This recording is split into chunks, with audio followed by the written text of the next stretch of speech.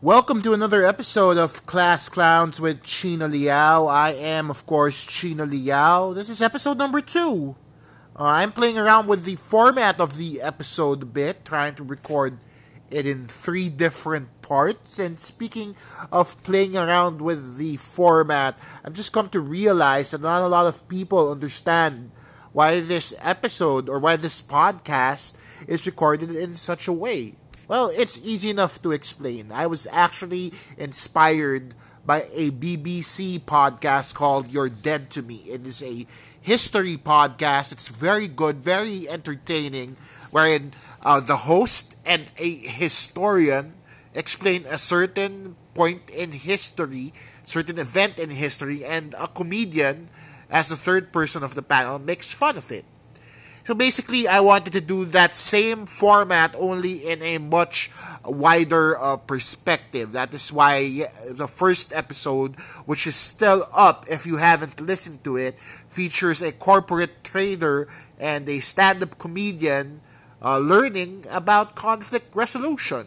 That was Divina Vidal, the corporate trainer, and Micah Andres, the stand-up comedian. This next episode, it's a little wonky. I'd like to apologize for the recording quality if it sounds a little weird, but it features a lot of very important things you need to know about neurology, neurosciences, and of course the current corona pandemic. You can find all my episodes on Spotify.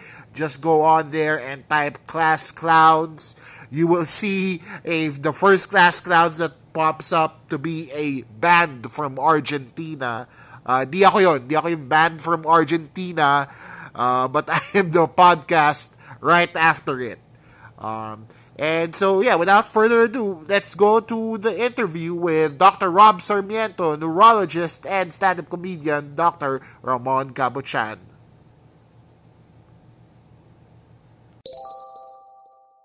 The best way I can ask this is, how is the front lines? How are the front lines right now during this pandemic?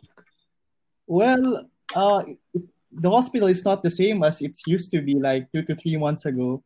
And everyone's helping each other. I mean, I'm into neurosciences, and what we are handling right now are COVID patients, which are actually internal medicine or pulmonary patients who have respiratory disorders.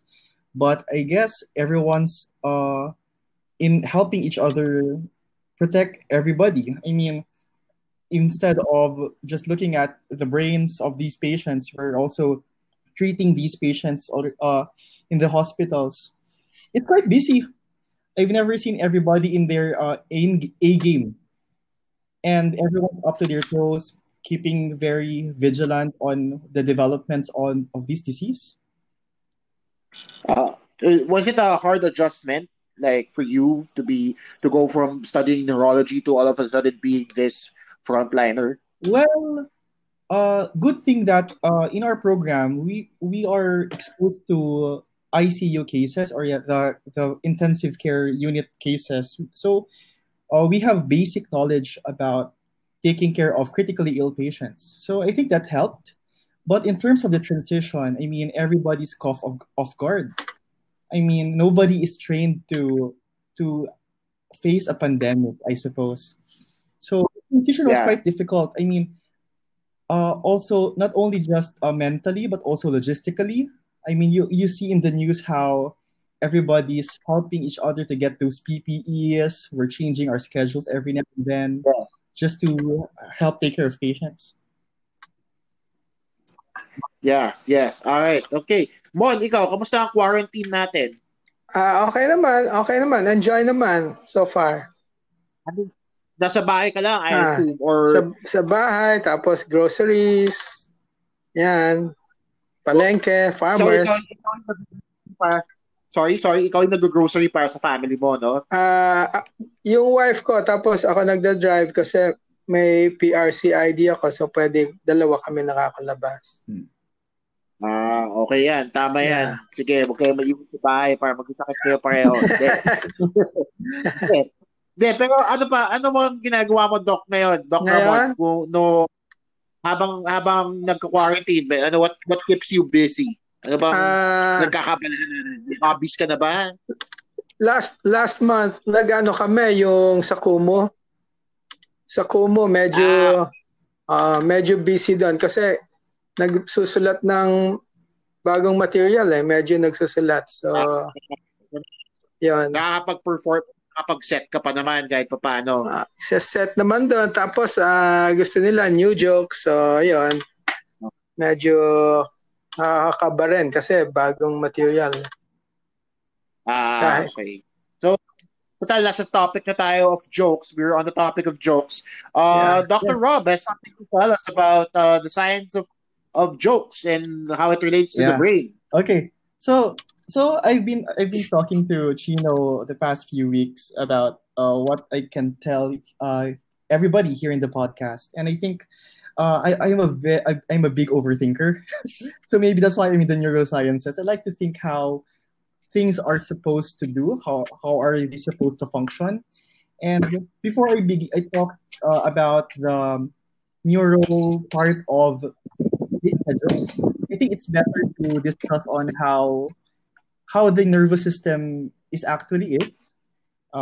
So basically, when you talk about neurosciences, I just look at the brain and the spinal cord and the nerves around it as a big circuit.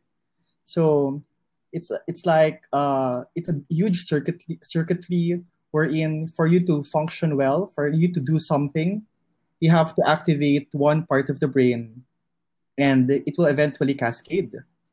So, for example, when you think about holding or looking at your watch, a part of your brain will tell you na maybe you want to ask what time is it, and it will make a cascade na kukunin mo yung if you flip mo yung hand mo just to look at the watch and interpret what you're seeing. And I think uh interestingly, when I started doing improv and last year, I was also thinking na ano kaya tong scientific basis ng improv na to? And as a very curious neurosciences resident, sabi ko, paano kaya siya nag-work? Saka, uh, so I looked at journals on what happens in the brain when you improvise. And interestingly, may mga different articles on talking about the parts of the brain that light up and the parts of the brain that don't light up when one starts to joke or to improvise or to be creative. And they found out that yung isang part na yun, yung nawawala or gets inhibited is what you call your dorsolateral prefrontal cortex or sabihin natin DPFC na Okay. Sorry, Rob. I go have to cut you off. So, tong part ng brain ba to, doon nanggagaling yung joke or doon nanggagaling yung laughter? Which, it's like a chicken egg Oh. question here. Like, which part does supposed to say, in improv, which part does the response come from? Is it from the same part as well? yung dorsolateral prefrontal cortex, actually, siya yung nai-inhibit na part when you start improvising. Actually, Inhibit ko, napipigilan siya. yun yung part ng brain nagsasabi sa atin na yung gagawin ko ba is socially acceptable or hindi. Okay. So, dahil nai-inhibit siya, it makes us like venture to an unknown or bahala na kung ano yung ibisipin ng iba, kung acceptable to or hindi, which makes some of the jokes or improv make you a bold choice, di ba? Yeah, tama. Parang, si Mon also knows this, but to stand up, we always try and push the envelope. Diba, Mon? Pag nagjo-joke ka, ikaw, Yeah. yung humor mo, laging Yeah. memes diba? Laging, kailangan may namamatay. May napatos, diba? Pero, Oo nga eh. Kasi, doon sa mga jokes na yon, I guess na i-inhibit yung dorsolateral something. Sorry, I already forgot the word, man. But that part of the brain that gets inhibited na active na inhibit yon. Yes, Tama ba ako? yun daw ni-inhibit. Tapos, yung mga studies nila, iba-iba. Meron silang jazz players na nag-improvise. Meron silang comedians or improv theater actors who do jokes while inside the machine or the MRI. Tapos yung isang part naman ng brain na nagla-light up is what you call your medial prefrontal cortex. So, compared to your dorsolateral prefrontal cortex, dun yung isa sa mga association centers ng brain natin. So, dun mag-trigger ng ano ba yung appropriate emotional response, ano ba yung iisipin ng mga tao in terms of social interactions, and dun nila ma-recognize yung mga association kung paano nakaka-relate sila sa dun sa ibibigay mo. So I assume doon din nanggagaling yung idea for the yes, joke, something tama like ba? that. Kung paano makaka-relate yung tao dun sa mga jokes. Yeah. Okay, cool. Okay. Sabi nila, aside from that medial prefrontal cortex, there's also another part of the brain, your temporal association regions. So, puro associations eh. Ibig sabihin, paano naman siya makaka-associate yung joke na yon sa everyday life ng ng mga nakikinig. So that's why sometimes iba tumatawa ka sa joke mo, parang minsan kasi may naalala ko na something like that happened before. Right. Ikaw ba, Doc Ramon, nung pag nagsusulat ka ng joke, naiisip mo ba yan na parang kailangan relatable yung joke, kailangan ma-activate yung temporal regions ng brain ng audience? Lagi ko naisip yon. Dahil kailangan nakaka-relate eh. Tama. Kailangan relatable yung material. Mas maganda pag nakaka-relate. Tama. Okay. Mas maganda reaction ng tao. Okay. Ng tao. So, Rob, what happens, I guess what's the next step dito sa process na to ng brain natin? Interestingly, when in some experiments, the temporal association region, what I mentioned kanina, is also the one that gives nagpapasaya sa mga comedians. So they get nagla-light up pag natutuwa yung comedian sa jokes niya.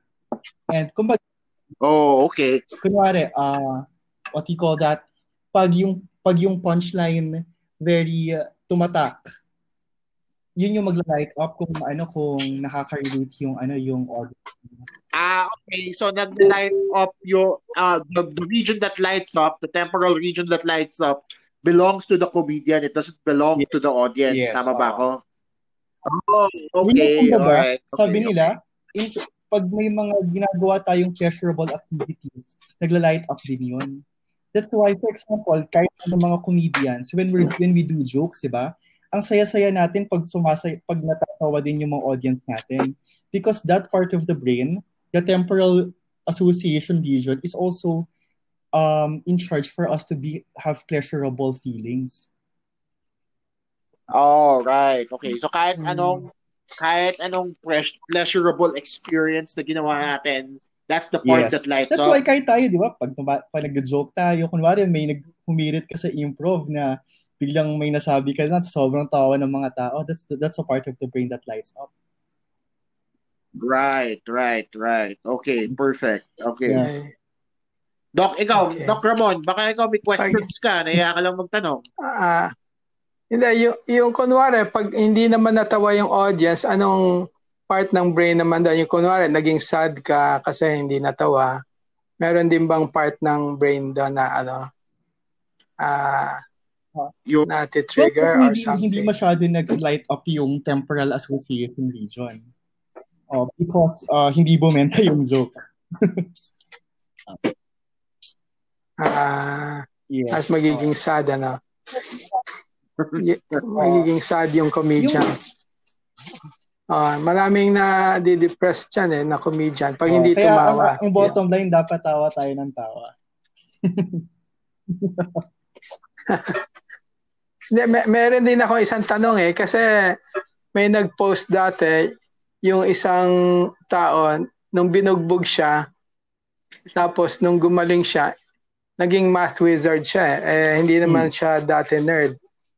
Yan, naging math wizard siya pagkatapos. Inisip ko lang, kunwari, no, kung comedian ka, noong una, hindi ka nakakatawa, tapos mabugbog ka, may part kaya ng brain doon na magiging magaling ka na gumawa ng joke afterwards. Wala pa ako na ba? Joke lang. Baka. May balak ka upakan, Dok, ha? Maganda sana kung ma-discover, Tapos, papagulpi ka na lang. Tapos, bigla ka nang gagaling na, comedian. Yun lang pala yung sekreto sa comedy, papaupa ka lang. Chino, and the Doc Ramon, people always ask, but why did you go into neurosciences? It's a very very vague. Well, there's a lot of things to be resolved in the science. Pero nakakatawa because we see a lot of different things that happen, like those things na wala pang evidence. Those na naging lang na math wizard na lang, or may iba na kumakanta na lang, gumagaling kumanta. And yung meron akong nabasang article, a guy na coma siya. Pagising niya from the coma, he learned a new language na hindi niya alam, 'di ba? Nangyari yun before, like a guy who couldn't speak Chinese now only speaks Chinese because he had a stroke and he went into a coma. So madami talagang mysteries yung brain, very interesting. Very interesting, Good.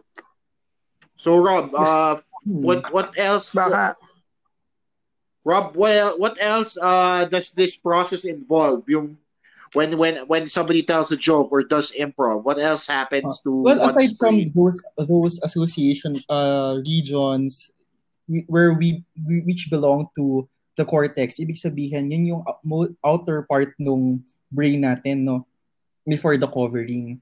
Doon ang gagaling kung paano tayo nag-iisip.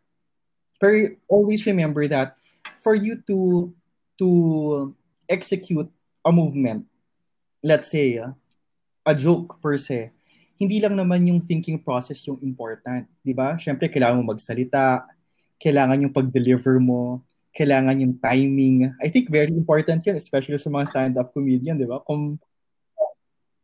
Timing, especially. Kung mali yung timing mo, matatapon yung buong joke mo. And there are also parts of the brain which are in charge of that. Like, for example, what you call the limbic system, where ano ba yung emotion na ilalagay mo when you deliver the joke, and your motor cortex or your motor cortex, motor and sensory cortices, kung paano mo siya i-deliver, because, di ba, aside from kung anong lalabas sa bibig mo, the non-verbal is also important.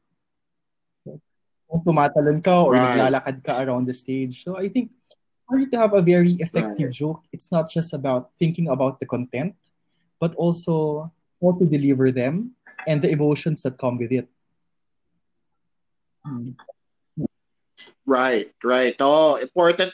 Yeah, kasi sa stand-up, Doc Ramon, di ba ikaw, pag hindi ka masyadong ma-act out, pero dinadaan mo sa timing yung jokes mo, di ba? Yung delivery mo. Doc Ramon. Mon. Baka nagpabulti na siya, Chino. Yeah, nawawala yung connection Okay, so basically, Doc, di ba, ikaw, Doc? Narinig na kita. Okay. Okay, ulitin lang natin yung question. Okay. Basically, Doc, di ba sinasabi mo, sinasabi ni Doc Rob na make important din yung timing. Ikaw, Doc, di ba, hindi ka masyadong ma-act out, pero dinadaan mo sa delivery yung jokes mo, di ba? Dinadaan mo sa how you deliver the joke, yung pacing ng boses mo, di ba? Yung timing, ganyan. So, tama. Tama, di ba? Tama. So, tama din yung sinasabi ni Doc Rob na mayroon tayong emotions na nilalagay dun sa joke. Hindi ba yun yung attitude? Yun yung emotion, no? Yeah, yung attitude according to the joke Ah, Bible. Okay. So Rob, okay, you can Well, basically continue. that's the gist of it. And I think when I was learning about these things, parang naka-interest siya sa akin because parang nako-combine what I've been learning in improv and also my day-to-day life as a doctor. And you also get to apply these things no matter how sabi natin very scientific when you go back to face-to-face patient care. Minsan humor is a very big part of it. I mean, how you interact. Kasi sometimes I always tell some of my young doctors then na when you talk to patients, bawal dapat na parang nakasimangot ka lang and bara-bara lang yung sagot. And sometimes nag-joke pa rin ako sa Right. mga patients and makikita mo yung difference pag ano yung disposition nila after their consult. Of course, di naman buong consult niya, joke mo lang, no? ah, Right. Oh. Ako kasi speaking as a long-time Mm. patient of doctors, malaking bagay talaga yung yung kwela yung doctor mo yung hindi siya strict kasi parang may feeling na pinapagalitan ka di ba? Parang ayoko naman, hindi naman ako nagbabayad para mapagalitan lang ng doktor di ba? Like gets ko naman na may point yung doktor ko, pero wag mo naman ako Oo. pagalitan, di ba? So parang okay din yung doctor na marunong makipag-relate. Di ba? Ikaw ba, Doc ah, Ramon? Nung nagpa-practice ka, ganyan ka ba na patawa ka bang doctor or strict kang doctor? mm, medyo straight lang ako pero hindi ako masyadong nag-practice sa mga mission lang ako nakakapag ano eh, mission. Di kaya nga. Kunyari dun sa mga mission, di ba, Oh, madami yun. Isang daang ah, tao ah, mahigit ah. yun, di ba?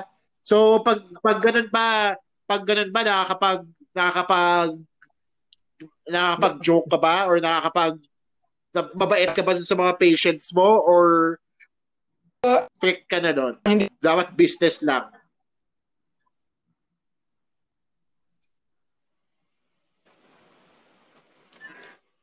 Oh, you got disconnected. One. Rob, you still Yes, there? I'm still Yeah, here. you got disconnected. Yung, yung mga jokes Okay. na nag-joke na pasyente. Marami din eh. Nakakatawa kasi minsan akala mo ikaw yung magpapatawa tapos madami para silang baon, no?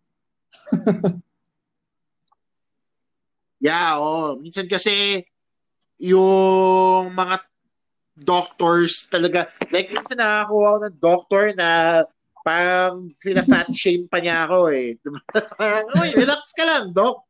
Naghintay ako ng 4 na oras dito tapos in-fat shame mo lang ako. Kaya hindi siya comfortable feeling sa akin eh. Kaya hindi Pero may mga may mga nakakatawa wait. din na mga patients na for example, ah matatawa ka na lang sa mga answers nila. May one time nagpo-consult sa akin yung isang very elderly na lola, very cute lola, very adorable.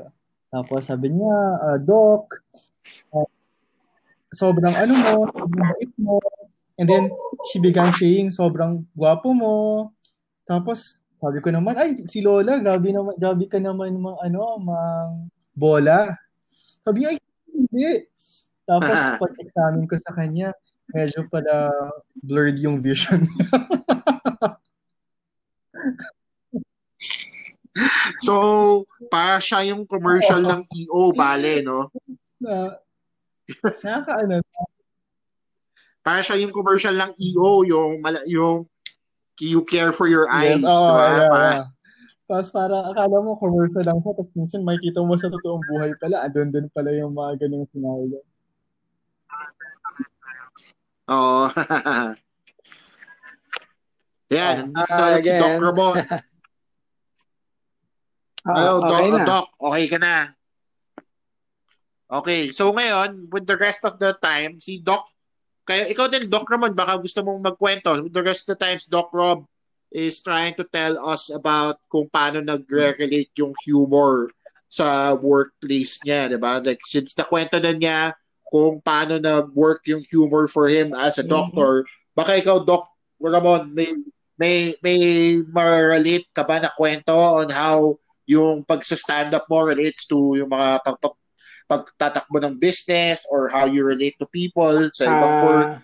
Sa sa mga workers namin, alam naman nila na medyo mabiro ako, ma-joke din. Pero sa yung konting experience ko sa medicine, medyo mas seryoso ako na kasi mas cautious ako kung ano ang effect nung joker sa ano eh. Yeah. Parang mahirap i-mix yung joker sa practice ng medicine. Yun ang worry ko dati doon. Ang inaalala ko. Yun. Right. Okay. Pero, hindi naman siya, yan ba yung rason kung ba't na kailangan mong mamili between medicine and doctoring or medicine and joking? Or... Ngayon, alam ko na, medyo misconception yan. Pwede mo ihalo yung pagiging joker mo sa practice. Tama, diba? Tama. So, Rob, is there anything else you want to add to your presentation? I think, to your study? Wala naman in terms of the technicalities of it. I think, pag masyadong technical na, baka ano na tayo. Baka duguin na tayo sa magka-nosebleed na tayo. But, hindi ko na nga maintindihan yung mga words eh. But I was like, okay, I'm just agreeing. Okay. Ikaw yung doctor dito. I will agree. We live in a time na we get to learn more about the brain as a days pass by. And I think lagi nilang tinatanong, anong importance nun? I think if we get to know how we learn better, marami tayong matatap na other ways how to cure diseases din eh. Like how to overcome diseases. And I think it's, right. They say that laughter is the best medicine, and also knowing how you can make your patients laugh is also one thing to ease out their pain that they're feeling, kung how grave their disease is. Plus, dun sa okay, so now you say that you learned about how improv affects the brain. How do you feel improv affects your practice now, for example? Like, has it helped you become a better neurologist? Well, di ba sa mga natin sa improv classes natin, we always have your check-ins and check-outs, and I always tell my friends in improv that when I started when I had the level 1, I initially didn't want to disclose na I'm a doctor because I want improv to be my escape from the hospital. But going into level 2 and level 3 of improv, I realized that it's your truth eh. And improv has given me a lot of things to be thankful for. Like, di ba, may mga principles tayo na tinuturo sa atin. And one of the things that I always imbibe is that each person has his or her own truth. And when you do consult with these patients, sometimes when they answer, puro tangential yung sagot nila eh. Hindi kung ano yung tanong mo, hindi yung sagot nila. But, for example, kamusta po kayo ngayon? Sang sabi niya, yung nanay ko, may sakit doon sa bahay. Before, minsan mapipikon kayo. Ang tanong ko, ikaw, hindi yung nanay mo.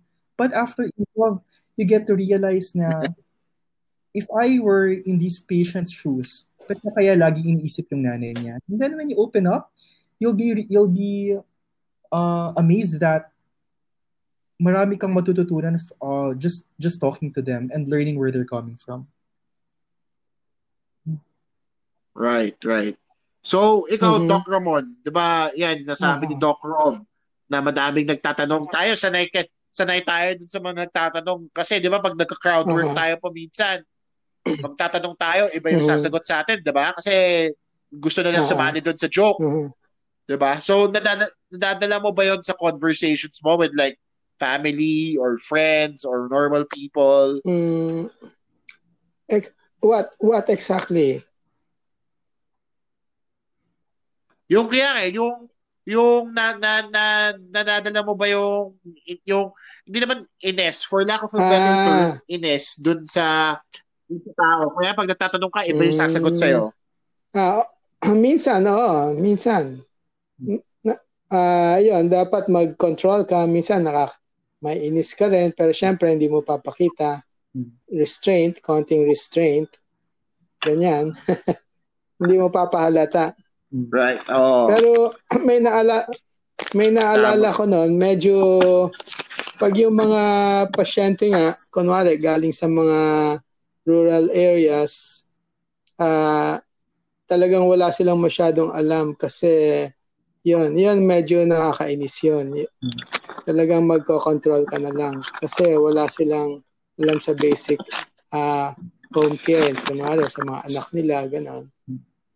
Kaya, Oh, lalo na nung panahon nyo, Doc, di ba? World War II to eh, di ba? Kaya, saka, kaya hindi, medyo saka matagal yung na iba, yun. bata pa, may pamilya na eh. Talagang wala pa masyadong alam eh. Oo, Talaga. tama. Doon sa mga hindi nakakaalam, si Doc Ramon is one of the senior members of Comedy Manila.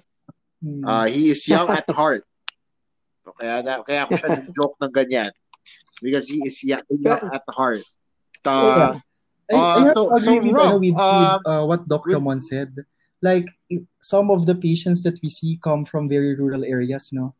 And minsan matatawa ka na lang or matatawa ka na lang sa inis on the practices na na hindi naman medically proven. Like for yes. example, may patient kami na seize ng seize. Tapos one day na siya na nasa bahay, tapos nag-seizure. Tapos hindi ma-stop yung seizure ng patient kasi parang every 30 minutes or an hour, galagay sila ng bawang dun sa bibig nung patient. So pagpunta sa amin after Wow. one day, ano na siya? Aside from di na nagigising yung patient, amoy bawang na. So, oo. Ang So, wild ng amoy na yun. what I'm trying to say is that, minsan nakakainis talaga siya and matatawa ka na lang, no? Oh my gosh, bakit bawang pa of all things? Pero, It's it's uh, it's funny you mentioned bawang kasi si Doc Ramon, yan din ang belief niya para ma-cure ang COVID-19. Bawang. oh, bawang lang yun. So ano nangyari dun sa patient din well, nung ang ginawa pinapakain ng bawang? namin, sabi namin, ang nilalagay lang nila ay parang 2 piraso ng bawang every 30 minutes. Siguro pag naglagay sila ng 4 na piraso, baka mas magising yung patient. Joke lang. Pero ano namin, what I was, well, we took care of this patient. We gave medications to lice the seizure, and she was awake after one day of intensive care. And I think yung mga these things na Oh, when we discharge this patient, we don't want them committing the same mistakes again. Of course, aside from giving them the right medication, we always educate them on the proper things that they should do in case the seizure recurs. And of course, that the bawang may be used sa sinangag na lang kesa sa paglayas ng seizures ng patient. right. Oh. So, kaya nga, ikaw, Yeah. since we're on the topic of it, Doc Rob, mayroon ka pa bang ibang na-encounter na medical myths na ginagawa Ah, madalas ng mga medical patient? myths. I think a lot of people think that uh, pineapple juice is the solution for everything. Like, pag na-stroke ang patient, pag nag-seizure, na pineapple juice yung pinapainom. So parang after binigyan po namin nga ng pineapple juice kaso hindi pa po nagising. Wow. Madaming naloko si Kuya Kim dun sa Pati commercial sa niya. diet, ginagamit yan eh, di ba? Ang masakla, Pineapple pag juice. binibigyan sila ng pineapple juice kasi hindi conscious yung patient, yung pineapple juice, instead of going to the stomach, they go to the lungs. And they develop Ah, pneumonia. Kaya, kaya pag narinig ko yung Wow. pineapple juice, oh my gosh, sana hindi magka-pneumonia tong patient nito.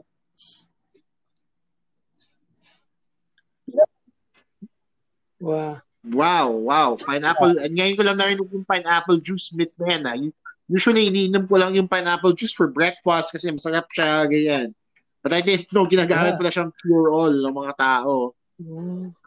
Well, if Wow. I think Doc Ramon, do you get a lot of patients is when pag nagpapa medical mission, for example, may mga open wound, tapos ang ginagawa nila ay binubuksan nila. Diba, matagal ka na hindi doctor. Nung nagpa-practice ka, may na-encounter ka bang mga medical myths nung panahon mo? Nung panahon ko, meron din eh.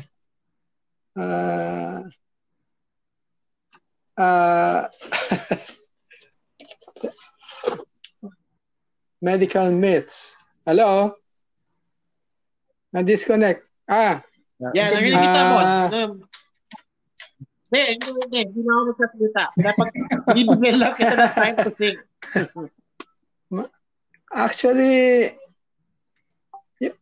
Actually, hindi. Yung mga luya. Hindi, dati kami may ginagawa. Kunwari, pag bagong tuli, hindi ito myth, totoo ito eh. Yung bayabas, di ba? Pag bagong tuli, yung nilagang dahon sa bayabas. Yun ang pinanglalanggas. Wala namang betadine dati. So, okay naman. Tapos, tatalon yung diba? Ano, Chins? Sabay talon sa loob, diba? Hindi naman. Dito sa city, bayabas lang.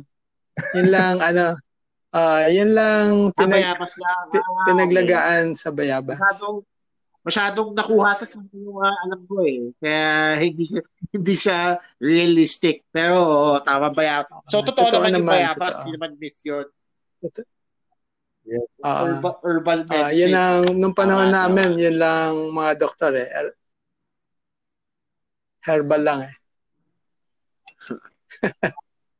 Herbal lang. Okay. So, guys, may gusto po ba kayong i-share sa ating audience in terms of medicine, especially now? Baka you guys have extra tips out there, especially now that it's a pandemic and people are in lockdown. Like Doc Rob, do you have any mental health exercises for people? A lot of people were also asking me that question. I think different people have different mechanisms in coping up with anxiety in times of COVID and this pandemic. So I think first of all, you need to know what exercise is appropriate to you. I mean, you can't say na everybody should do improv because di naman lahat talaga gusto mag-improv. I think one thing is doing something that keeps you preoccupied. I've been doing a lot of things I wanted to do before eh. And I think that's one of the benefits of the lockdown. So that you won't feel the emotions that bugs your mind pagdating na ng gabi or pag wala ka ng ginagawa. And also, don't be afraid to talk to people because being alone, especially if you're alone inside the room 24/7, that's really crazy. Wow. Yeah, nakakabaliw nga yun. Mag-isa ako dito sa bahay actually. Okay naman siya. Mag-isa naman ako sa bahay. Pero okay pa naman siya. Kasi madami na akong imaginary friends na nabuo sa 2 weeks. Chino, mukhang character pagdating natin sa marami ka nang kilala. Oo, tama yan. The scene works natin. Anyway, guys, as a last question, actually, you know what? Yeah, let's end it there. Let's end it right there. Guys, thank you so much for joining me in this podcast. Pwede ba may itanong lang kay Doc Rob, Chins? Yeah, tanong ko lang yung sure. Yung article ba on the yung parts ng brain na associated sa laughter. Ano ba yan? Available online yan? Yes, it's available online. I can send the link to you. Sige. Sige, Doc. Mukhang maganda basahin eh. Oo. Para sa mental health ko ngayong quarantine. Oo. So, tama yan. Alright. Guys, thank you again for joining me on the pod.